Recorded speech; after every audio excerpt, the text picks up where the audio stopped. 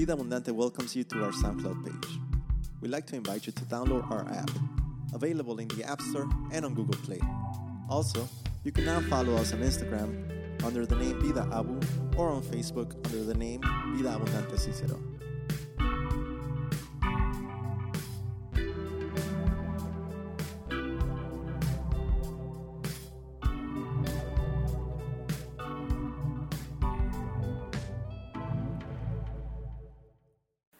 We read the prophet Isaiah because he's pointing forward to Christ. And upon Christ, our sin, our iniquity has been dealt with.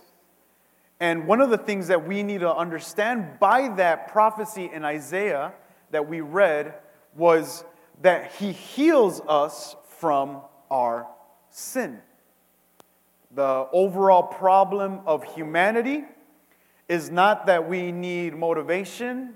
It's not that we're just lazy. It's not that we don't have jobs. It's not that whatever the political world tells us. The overall dilemma with humanity is this how would I say it? It's an unfortunate cause of sin and turmoil.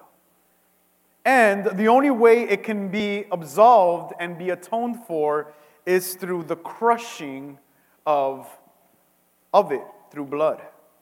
And so when we look at Hosea in chapter 8, we see these idols that begin to prevail.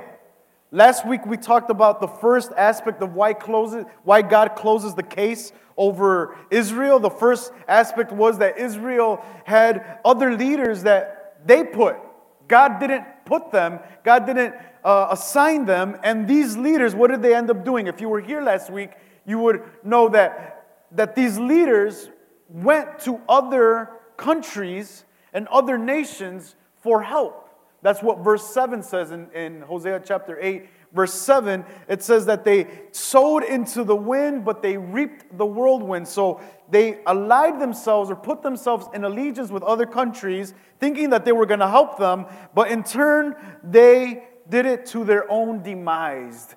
These countries came back and demolished Israel. And that's why God, first of all, says, one of the biggest reasons I'm against you and I'm abandoning you at this moment is because you decided to align yourself and make yourselves allies with other nations. Now, the second part is what we're going to be talking about today, which is not only do they build these leaders that seek after other nations, now these leaders have gotten or have made the people of Israel worship false gods. It's this concept of idol worship. I know that it may be a foreign thing to you in our culture in the 21st century to think of people worshiping idols.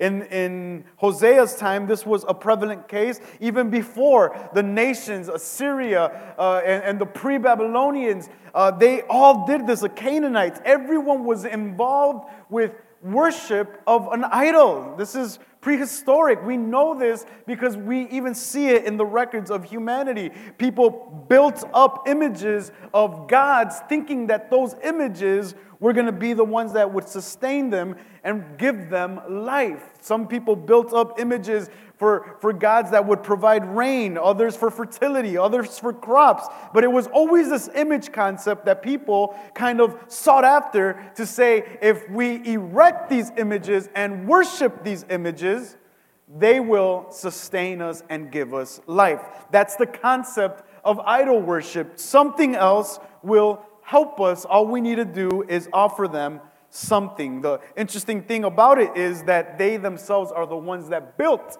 these idols and images. It kind of doesn't make any sense when you begin to reason with it with the mind of a human being. I'm making something to worship, thinking that that thing that I made with my hands is going to end up helping me. That just doesn't make any sense.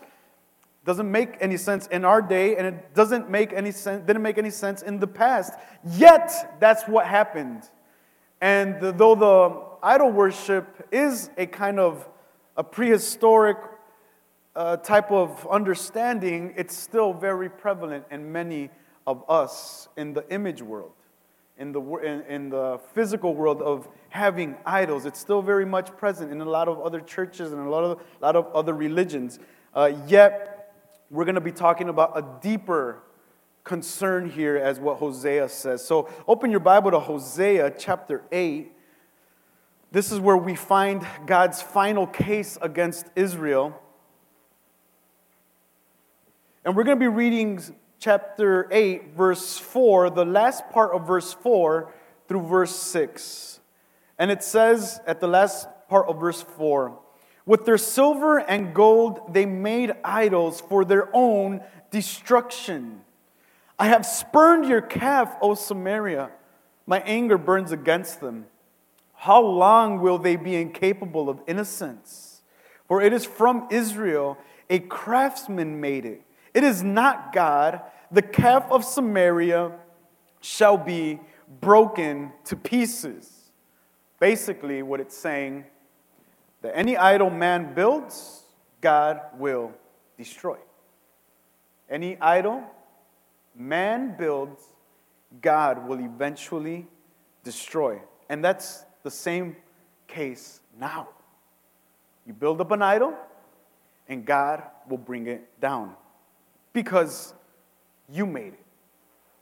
I like how the description here, it says, a craftsman made it in verse 6. It's a skillful craftsman, and we're going to talk about that a little bit more later. But even those skillfully crafted idols will come to a destruction.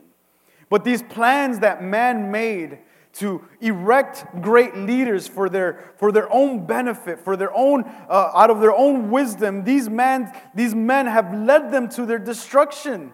They have gone astray after these men that provided allegiances with other nations and now are providing a new type of worship system. This is foreign to Israel. Israel is supposed to worship God. Israel is supposed to worship Yahweh, not idols. This is a foreign concept for them, but they're very much at home with them because when you have a puppet king, you are going to make puppet gods. And so this puppet king will be influenced by puppet nations that are at the mercy of God, and by so doing, they create puppet gods. Fake gods, idols made out of silver and gold. And you say, well, at least they're made out of silver and gold. They're worth something. But as verse 6 says, they shall be broken to pieces. These puppet kings now establish this new form of worship and guide the people into this worship of false gods.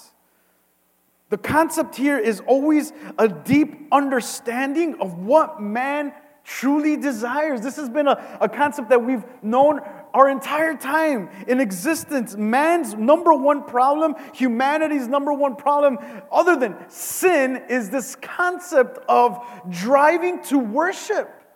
What are you going to worship? What is it that's going to occupy your brain? What is it that's going to occupy your heart?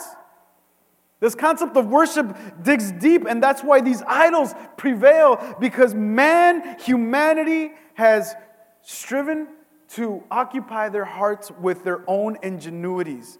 It's a common thing to think that even though it happened in the past, even though Israel was devising these plans to kind of feed their ego, we can do better than God. We can give better kings than God. We can make better idols than God. We can make better gods than God. And in so doing, they fulfill that need of their heart, of their soul, to seek after worship. It is a big lie today. And don't leave here believing the lie that you don't worship. This is a true thing of every person. Everyone here worships. You either worship God or you worship something else. And in many times, you end up worshiping your own self. And you say, well, no, I don't make any idols for myself. I don't go to my bedroom and look at the mirror for 3 hours. Well, maybe a couple of minutes, but I don't go and I don't like bow down to myself. But you realize that everything revolves around you. You're seeking after everything. You're wanting everything for your heart to satisfy your needs, your desires, your longings. And sometimes for those who are married, our spouses let us know, hey, remember me. Hey, think about me sometimes. Eventually, we end up worshiping something else other than God. The question is, you got to ask yourself today, who are you worshiping? Are you worshiping God? Are you worshiping yourself? Are you worshiping other things? Is it money? At the end of the day, it's usually always about money. Can I make more money? Can I retire at 45? Oh, that would be great. If I could just retire at 45, go to the Bahamas, and relax the rest of my life. What are we worshiping and what are we after? And whatever that is not God, I want you to get this very clearly here today. Whatever it is that we worship that is not God is an idol that we have erected and eventually we will be demolished. See, these idols don't fall by themselves. Although they are nothing, although they are man-made, although they are just flimsy man-made objects or man-made thoughts, they don't fall by themselves. God destroys them. And they'll be there your entire life. They'll be sitting at the throne of your heart your entire life. But one day, God will destroy them. That's why the New Testament is very clear on this. Every knee shall bow and every tongue will confess that Jesus Christ is Lord. No other. No other person, no other thing, no other puppet god will take its place. And so we find this in the soul, in the heart of man that needs to be healed, that needs to be getting rid of. God needs to occupy the throne of God's heart. And this is where the teachings of Jesus clearly confronts the person. See, this was dealt with about 900 years before Jesus comes into the scene. And when Jesus comes into the scene, I want you to go very quickly to Matthew. I just want you to read this very quickly. It's a beautiful passage. We all know this. Matthew chapter 6. This is halfway through his Sermon on the Mount, the beautiful Sermon on the Mount that Jesus gives. And look at what Jesus says in verse 19 of chapter 6. Do not lay up for yourself treasures on earth where moth and rust destroy and where thieves break in and steal. But lay up for yourselves treasures in heaven where neither moth nor dust destroys and where thieves do not break in and steal. For where your treasure is, there your heart will be also. It's a very simple verse, verse 21. Where your treasure is, there is your heart. What are we attacking here? What is Jesus Christ going after? Your heart. Jesus Christ is digging deep into your heart. Verse 22, the eye is the lamp of the body. So if your eye is healthy, your whole body will be full of light. But if your eye is bad, your whole body will be full of darkness. If then the light is in you, if then the light in you is darkness, how great is this darkness? No one, verse 24, no one can serve two masters.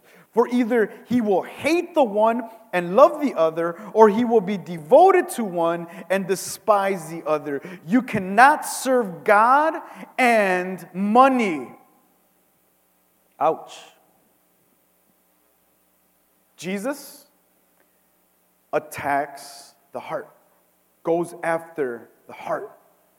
See, we don't worship Jesus with our brains.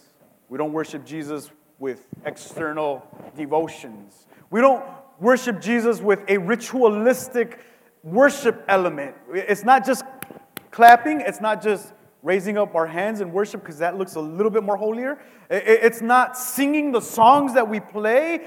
Those are external extractions of worship, kind of. Some of them come from a genuine heart, and when that comes from a genuine heart, they are elements of worship. But that in itself is not the worship.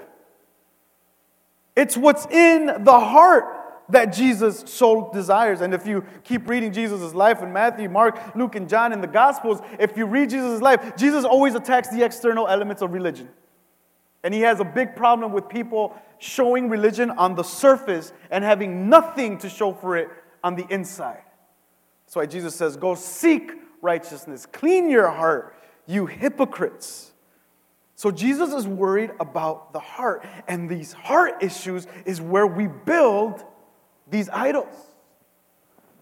The throne of idols in the past were erected in high places, visible to all. And the more high places that you would have, the more altars where you would sacrifice to these gods, the more visible you would have them around the country. It was always in your mind and therefore always directed to your devotion.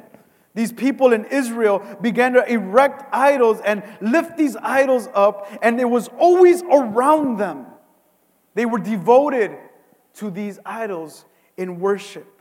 And mistakenly, they always thought that these idols were the ones providing their health, their prosperity, and their security. Little did they know that God was going to come full force and destroy all of these idols. Judgment here in Hosea chapter 8, in this closed case of Hosea, it comes and it falls on the house of God.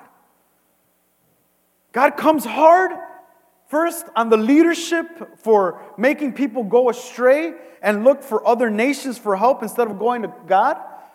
And then it comes hard for reason number 2, which is what we're talking about today, idolatry.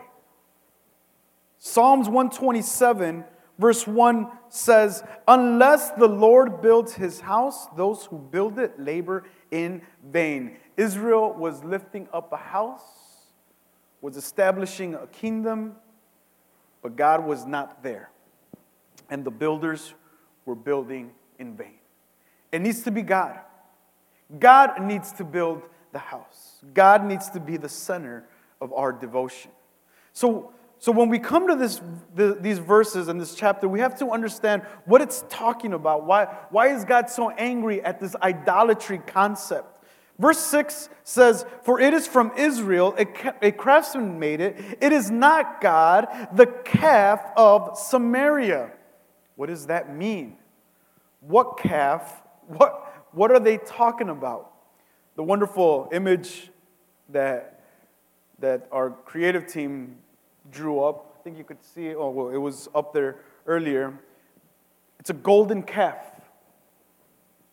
It was an idol that these people made.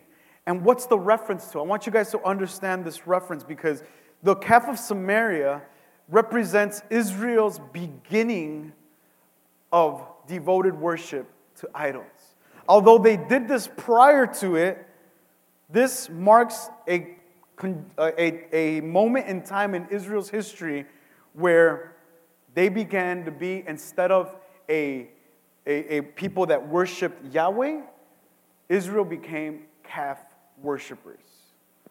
That just even sounds weird. That doesn't even feel right to say that Israel, God's people, were calf worshipers. So let's dig in a little bit. And the reason why you're here is to know more about the Bible. So let's dig in a little bit and understand what this means and what's the reference to this and why God is so upset at idol worship.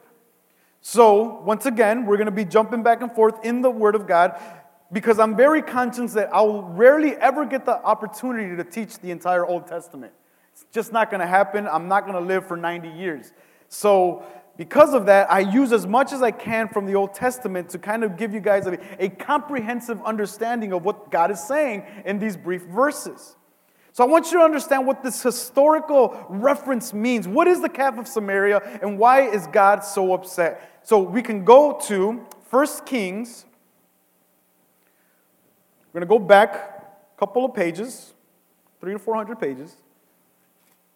If you don't know where 1 Kings is, sit with somebody that knows their Bible and ask them for some help. And we're going to go to 1 Kings chapter 11. We're going to start here because this is crucial to our understanding of what's going on. This is about 600 years prior to what we're talking about in Hosea. Chapter 11, verse 29. Midway through the paragraph, and at that time, when Jeroboam went out of Jerusalem, the prophet Ahijah, the Shilonite, found him on the road. Now Ahijah had dressed himself in a new garment, and two of them were alone in the open country. Then Ahijah laid hold of the new garment that was on him and tore it in 12 pieces. And he said to Jeroboam, "Take for yourself 10 pieces, for thus says the Lord, the God of Israel, behold, I am about to tear the kingdom from the hand of Solomon, and I will give you 10 tribes." Okay, so what does that mean, and what does it have to do with the cap of Samaria? So here we have the beginning of the divided kingdom.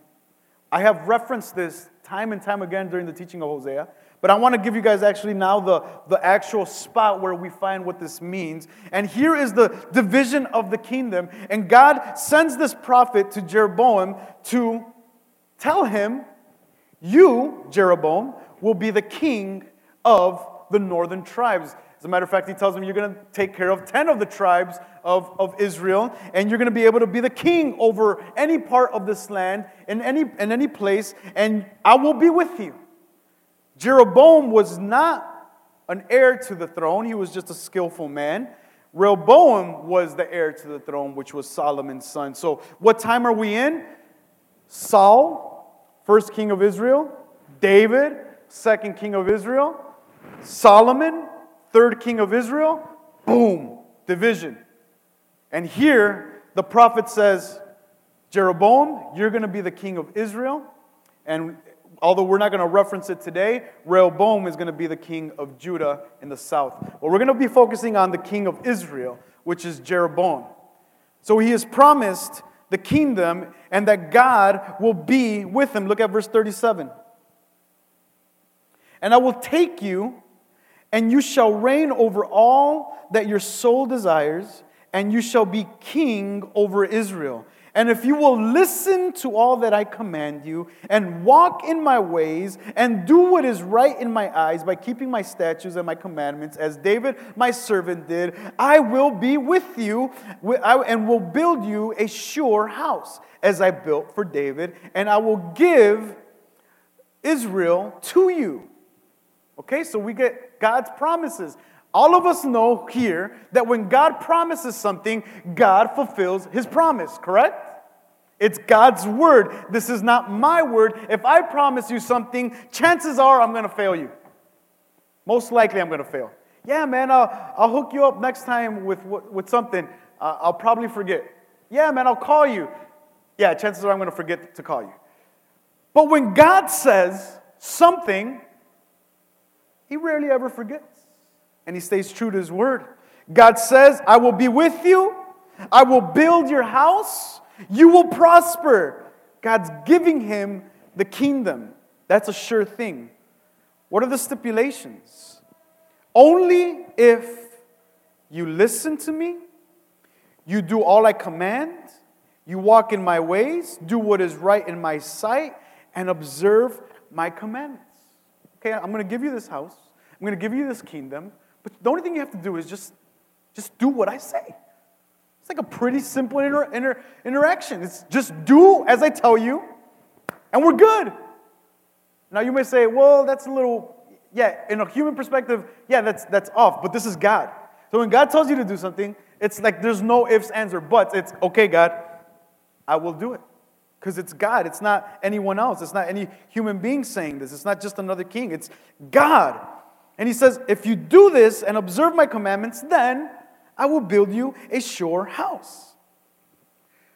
And then God is even more faithful and more critical and a little bit more trying to get Jeroboam to understand, because verse 33, if you go back a little bit, verse 33 says, "Because they have forsaken me and worshipped Ashtoreth, the goddess of the Sidonians, Chemosh, the god of Moab, and Milcom, the god of the Ammonites, and they have not walked in my ways, doing what is right in my sight, and keeping my statutes and my rules as David, his father, had done. Okay, so just to clearing this up again.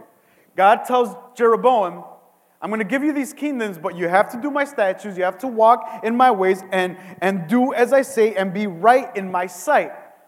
The reason he's doing it and taking it away from the Solomonic kingdom is because Solomon didn't do what was right in the sight of God. You guys get it? So King Solomon, which is still at the throne at the moment, did not do what was right before God's eyes. As a matter of fact, he had about 700 wives and 300 concubines. And all of these wives and all of these women got Solomon to worship Ashtoreth and all of these other false puppet gods from the Sidonians, from the Moabites, and from the Ammonites. These were the product of a lustful king. And because this king failed God, God brought division to his kingdom. And he tells Jeroboam, this is why I'm giving it to you. So if you look at it and if you're understanding it at this moment, God is warning them, Jeroboam, what not to do. This is fair. I don't even want to use the word fair when we talk about God, but this is God being God.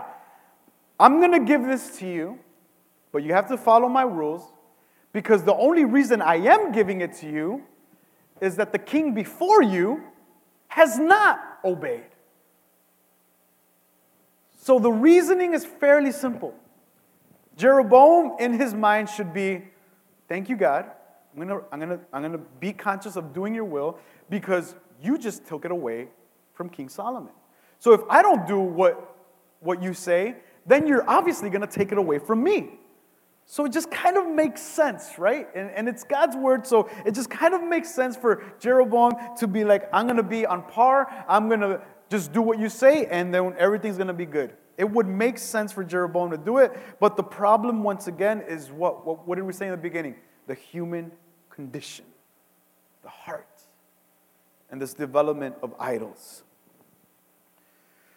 Solomon failed, and God brought judgment to his house.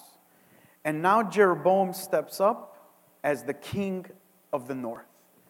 And Jeroboam establishes this new concept of calf worship. He was not supposed to worship other gods, but he did. And so now we're going to go into the story of the calf of Samaria is in direct reference to the calf that Jeroboam has erected. Now I want to take this study in contrast a bit so that you understand what's going on at this moment.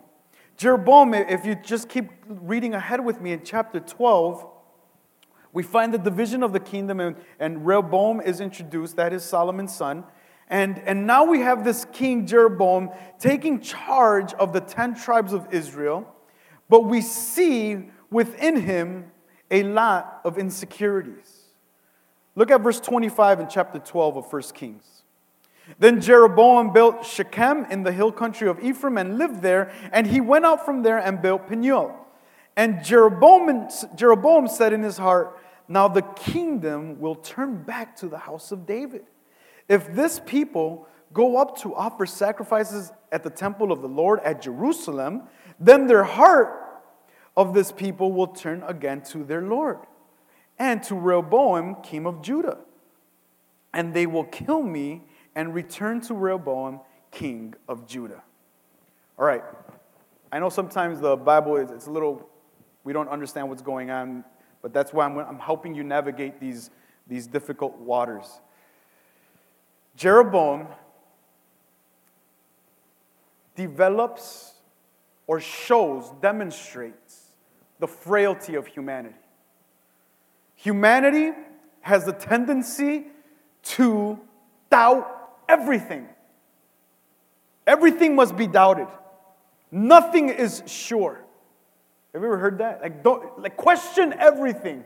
And to a certain extent, it's like, question, certain things should be questioned. What shouldn't be questioned?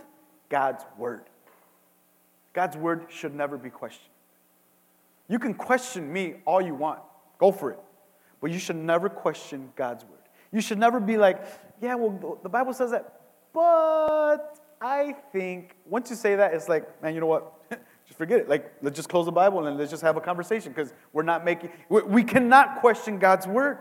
But Jeroboam demonstrates the insecurities of man by wanting to exalt himself as a king forever. God already promised Jeroboam the kingdom. Didn't we just read that? We read that in chapter 11. God has given Jeroboam the kingdom. And he told him, the only thing you have to do is listen and obey and do what I say.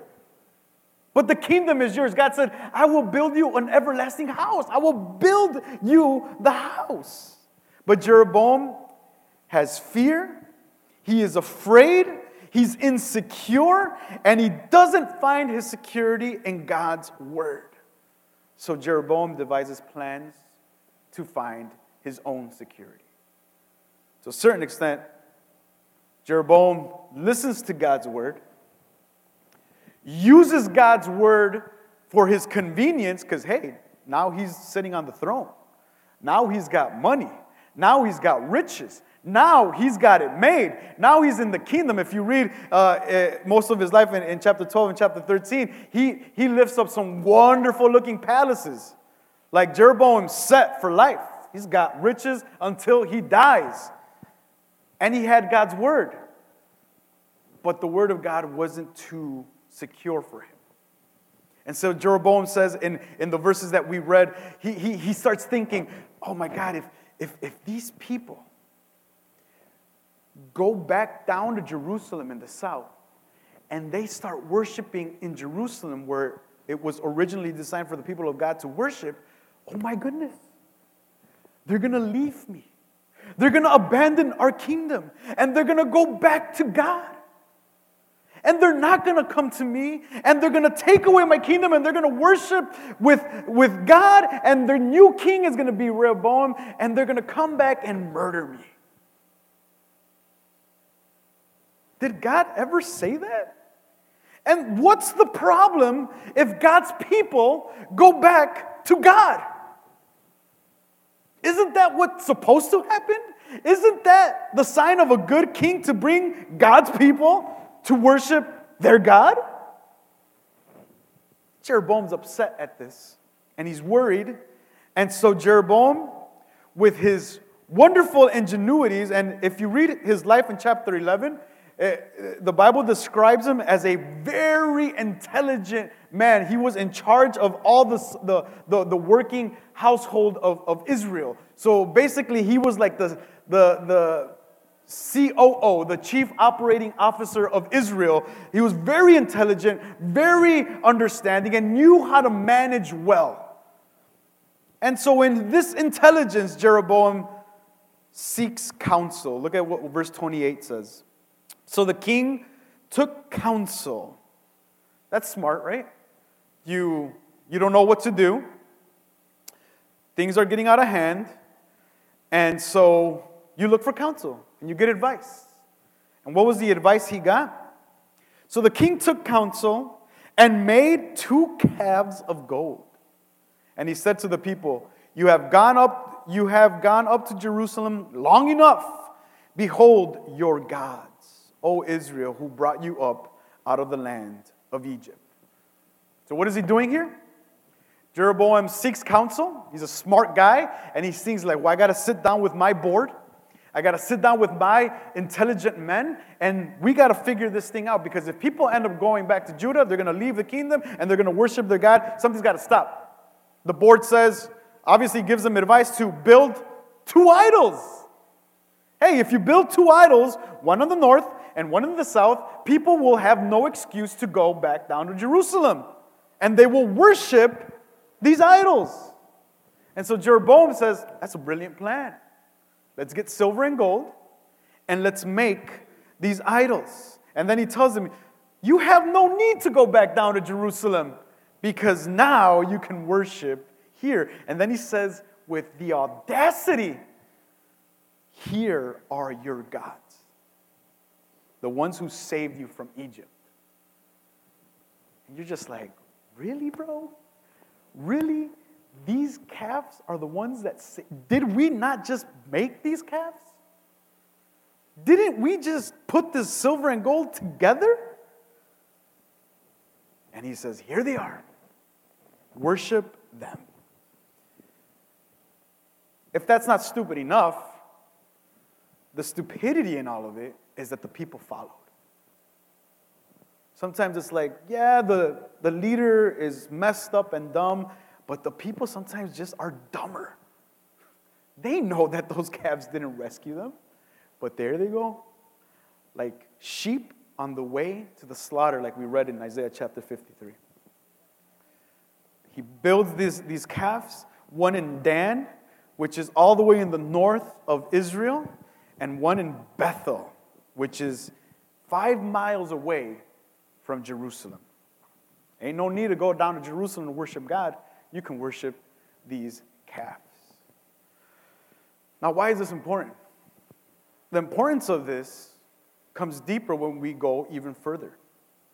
Because this is not the first time a calf appears in Scripture to supplement or to substitute insecurities in people's hearts towards God. Turn with me a little bit further back to the book of Exodus.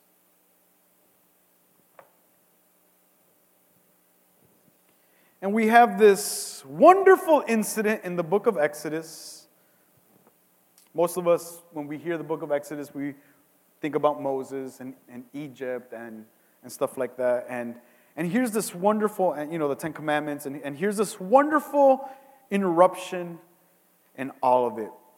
Chapter 32, beginning verse. When the people saw that Moses delayed to come down from the mountain, the people gathered themselves together to Aaron and said to him, "Go make us gods who shall go before us. As for this Moses, the man who brought us out of the land of Egypt, we don't not know if he's going to come back." So Aaron said to them, "Okay, take off the rings of gold that are in your ears of your wives, your sons, and your daughters, and bring them to me." So all the people took off the rings of gold that were in their ears and brought them to Aaron. And he received the gold from their hand and fashioned it with a graving tool and made a golden calf and said, "These are your gods, O Israel, who brought you up out of the land of Egypt." Oh, man. Aaron, the high priest of God, the second in charge of Israel. Jeroboam didn't experience the passing of Egypt, of God liberating them with this amazing, miraculous power. Jeroboam wasn't there, but Aaron was there. Aaron experienced the miraculous aspect of God with his people, and with a little bit of pressure from the people, he caves, and he makes for them an idol. What kind of idol was it? A golden calf. A golden calf. And he says the same words, or Jeroboam uses the same words, "These are your gods, O Israel, who brought you up from the land of Egypt." Aaron knows better. But the people, it's always the people. The people pressured him because they lacked confidence in God's word. If you read the previous 32 chapters on Exodus, you'll realize that time and time again, God kept speaking to Moses, and Moses kept speaking to the people on behalf of God. God kept giving the people his word, word after word after word after word, and the people were sustained based off what God said, and still they lacked the confidence in their God, the one who did liberate them from Egypt. They still fell short to really having confidence in God's word. That's always the case. That was the case in Moses' time. Friends, that's the case now. That's the biggest problem with idols, is that they bring you to doubt God's word. And many of us begin to live like the Israelites when we have already received the word. We have the divine word of God. It is here. It is in English. And some of us even have versions that make it even simpler to read. It's here. We can read it. And we still doubt. And we still don't have any confidence in our God. Because it says, if what he said just may not be true. And so when we think that this isn't true, when we don't have confidence in God's word, what do we begin to do? Well, let's think about this. Let's put our problems on Facebook. And let's see what the council of our Facebook friends will tell us. Let's put our stories up on Instagram. And let's sing a couple of songs on TikTok. I just found out what TikTok was this Wednesday night, so I had no idea what that was. Let's put ourselves out there and let's see what people will help us do. Because obviously the people have much better counseling advice than the Word of God. It's always the case. So they pressured Aaron. They took off their earrings. Here, man, here, take my 24-karat earrings. Here, take my pearl earrings. Take it all. Take all my gold, and let's build ourselves this wonderful golden calf. A golden calf. I would always think, a golden eagle, that would have been cool, or a tiger, a golden lion. But they build themselves a golden calf to symbolize the Canaanite gods of fertility. They built their god, and then what is even more sad, if you keep reading in chapter 32, in verse 5, when Aaron saw this, he built the altar before it, and Aaron made a proclamation and said, tomorrow shall be a feast to the Lord. Not only did they build the calf, but they began a party after they built it. No remorse, complete ignorance of who God is, and they just began to party it up. Because obviously their calves were the ones that liberated from them.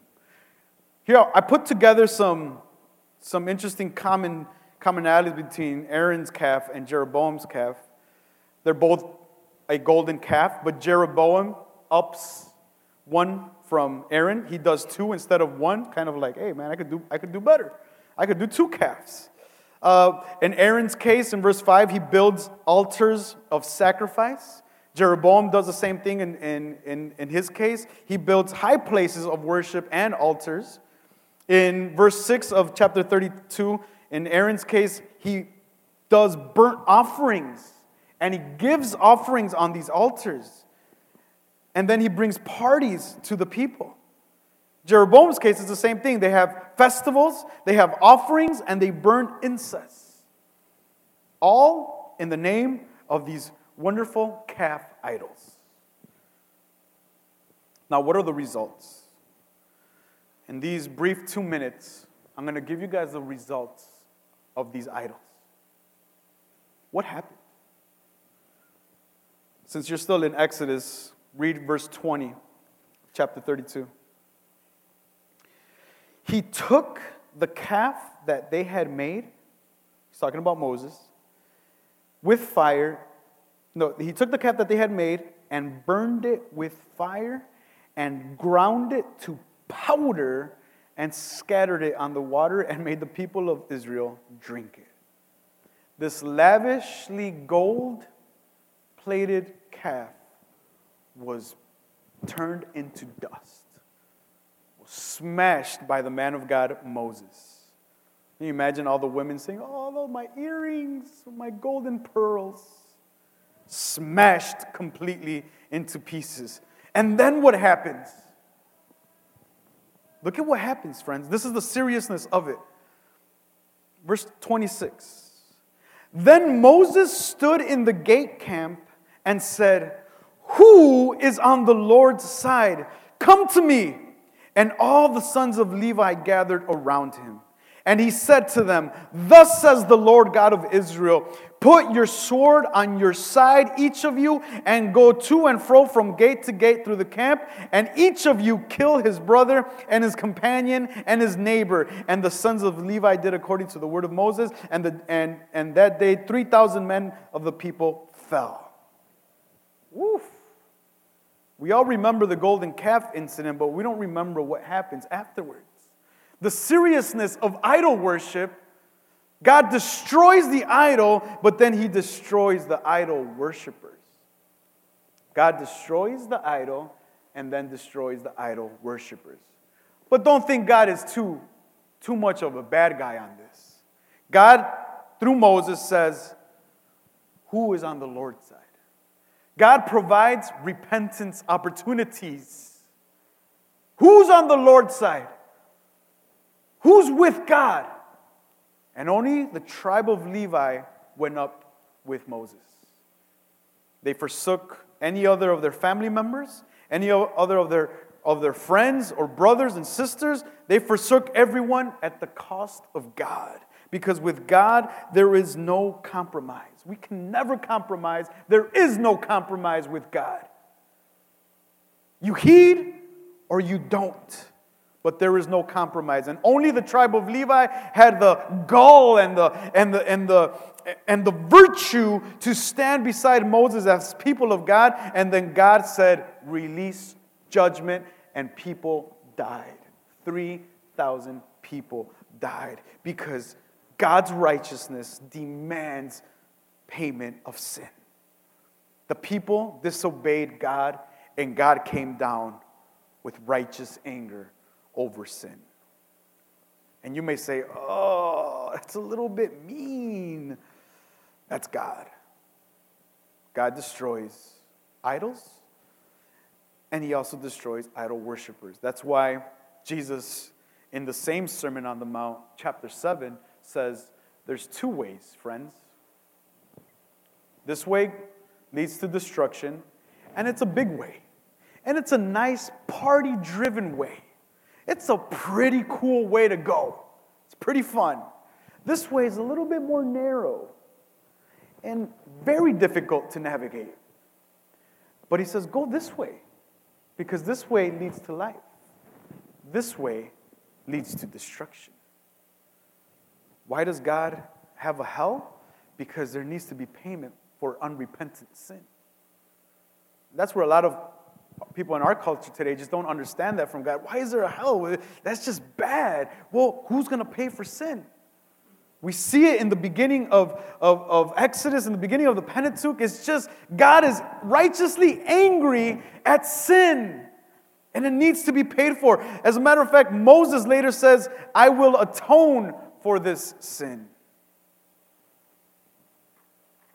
These calves from Aaron and Jeroboam, Jeroboam's calf is demolished. The priests are ultimately demolished in Jeroboam's case. And a prophet prophesies to Jeroboam that someone will come 300 years later named King Josiah, and he will destroy the priests that Jeroboam put around the altar, and then he will kill the priest on the altar. Another bloody sacrifice because they worshipped idols. There is no compromise with God. You're in or you're out. So with this final blow, if you go back to Hosea, I just want to close there. Had to rush through some other parts. In Hosea chapter 8, with their silver and gold they made idols for their own destruction. I have spurned your calf. God, that means God has rejected it. And then he says, my anger burns against Israel, or them. God is angry because the people have substituted him. And then he says something that breaks my heart. He says, how long will they be incapable of innocence? That question is so true today. And, there's more that we can touch on. I have a couple more things, but I want to just leave with that. How long? How long will my people not be capable of innocence? The question to you is, how long? How long will you run from God to worship other idols? Friends, the day is coming when those idols will be destroyed, and you can go along with them to destruction, or today you can go the path of the righteous and seek after God and ask for repentance. So, though I don't like comparing myself, I'm here as Moses. Who will stand with God? Who will be on God's side? How much longer will you keep running away from God doing idol worship? I don't know what it is. I don't know what idols you've built in your life. I don't know what those idols are. But they're very real for many of us. Question is, how long? So let's stand up and pray.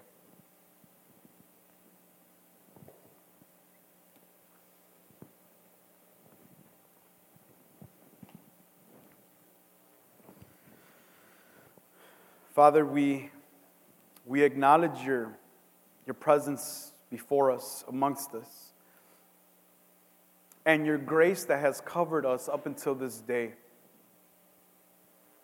Grace that has allowed us time. This is time that is a time of grace. You are passing over our sins. Father, that we realize that as children of God, we are not designed to go after other gods, because they are not you. And they are figments of man's imagination, idols built by the hands of man. And Father, today, we ask for repentance. We repent because we know that you had to crush your Son for our sin. And now the reason why we're standing here today is because of that. So, Father, we repent. By the blood of Jesus, we've been healed, and we're returning to you because you're the one that has liberated us from our sin. No one else. Thank you for being gracious over us and for loving us still. We pray this in Jesus' name. And we all say, amen.